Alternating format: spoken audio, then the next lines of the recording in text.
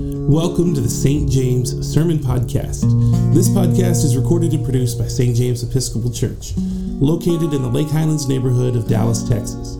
For more information, head to stjamesdallas.org. I speak to you in the name of the Father, the Son, and the Holy Spirit. Amen. Please be seated. Well, good morning. Good morning. For those of you who are at home, welcome to live TV. So we've been on a plane, on a level place at the sermon on the plain, and now we've moved to a mountain. And like our lectionary often does, it skips a little bit along the way. And so it has skipped some things that are important to us in our conversation today. It has skipped Jesus telling his disciples that he is going to Jerusalem and he's going to be crucified and he is going to die in Jerusalem. He's also told them that they are also going to have to take up their cross and follow him. And now it's 8 days later, and they're on a mountaintop. Jesus, James, John, and Peter.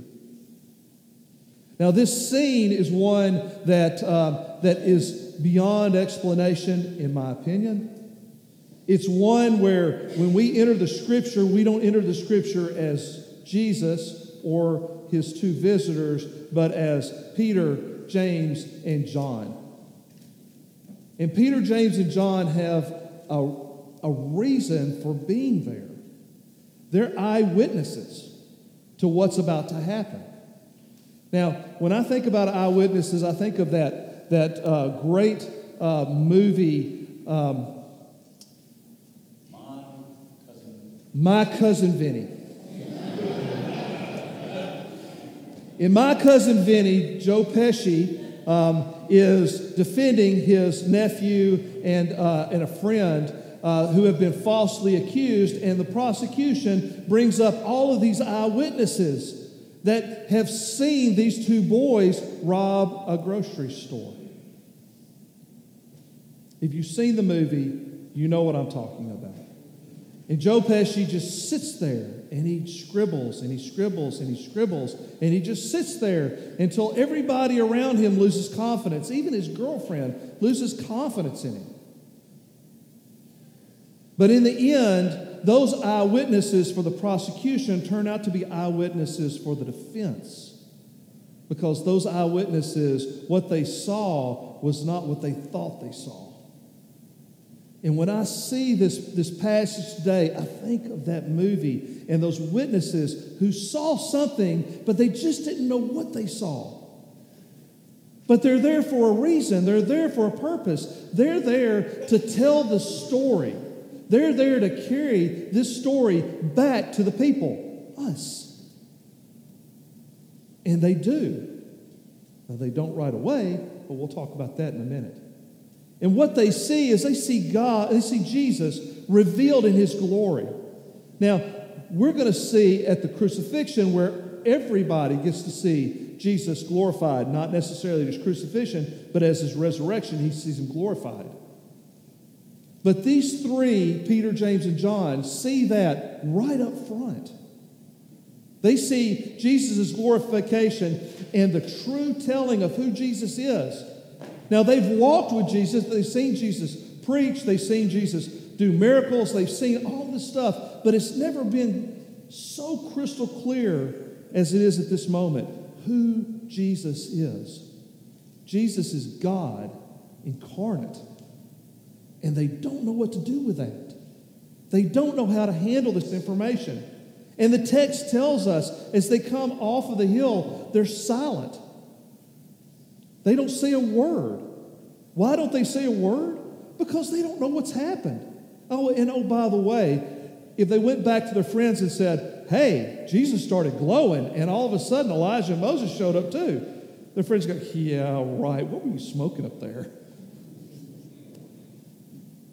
No, they keep silent. They know at this instant they need to process this. They need to see how this plays out. They see Jesus as something else. Now, also as the eyewitnesses, not only are they privy to this wonderful moment that nobody else is getting to see, but there's two characters that show up with Jesus, Elijah and Moses. Now, there's been lots of speculation about why Elijah and Moses show up with Jesus, but I want to concentrate on one aspect of those two visitors, and that's Moses. And I want to bring out for you guys some of the things that should tell us as Christians. Because if you remember, Moses was apparent to us during the Exodus, all right? If we go back to our scripture, in your scripture, it's going to say this in verse 30. And behold, two men were talking with him, Moses and Elijah, which appeared in glory and spoke of his departure. The NRSV uses departure, but other translations use Exodus. The word Exodus. And if we look at this through the eyes of the Exodus, what will we see?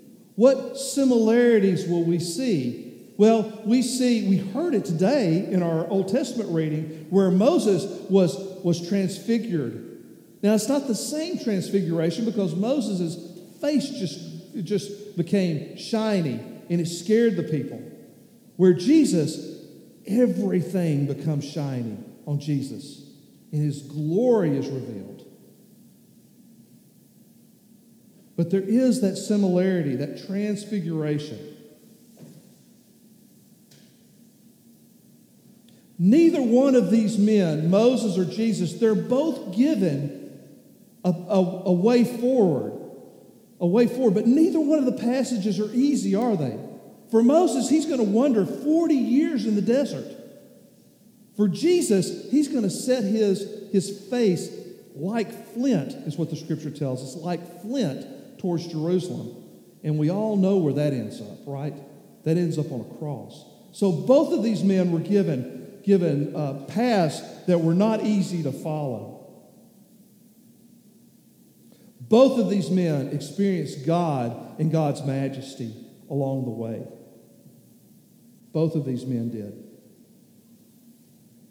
The Exodus story reminds us of plagues, of blood, and of the death of a firstborn son.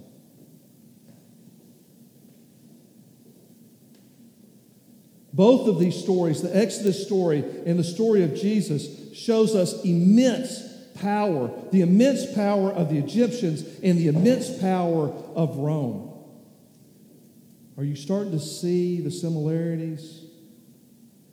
How about the cloud that came and covered Jesus, Elijah, and Moses and the three apostles? Same cloud that covered the mountain when Moses was up there receiving the Ten Commandments. Are you seeing the similarities?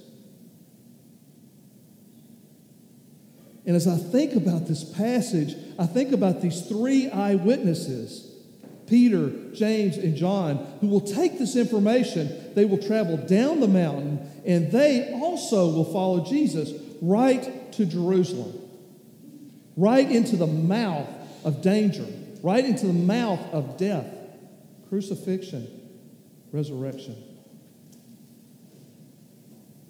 And then I think about the 9 who didn't see this. I think about the 9 who also followed Jesus into the same mouth of the lion. And then I think about us right on the cusp of Lent and how we're asked to make a journey, not only at Lent, but also into the Easter week and Holy Week. And we too, as disciples of Christ, are asked to follow. Even though we have not seen the revelation of God in Jesus Christ being transfigured, we only read about that. And we still follow Jesus as disciples of Christ. I have to imagine for Christians around the world that this journey is painful every year. It is for me. As we go into Maundy Thursday, Good Friday, Holy Saturday, and Easter Sunday. On Wednesday, you'll be invited to come on the journey.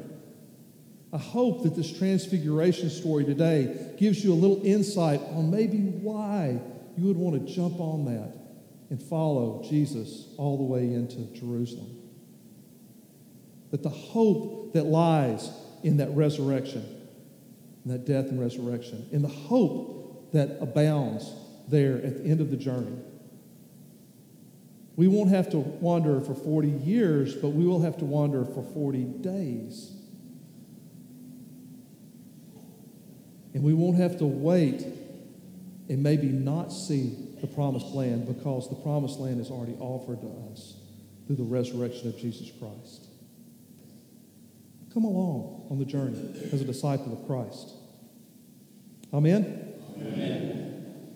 Thank you for joining the sermon podcast of St. James Episcopal Church, located in the Lake Highlands neighborhood of Dallas, Texas.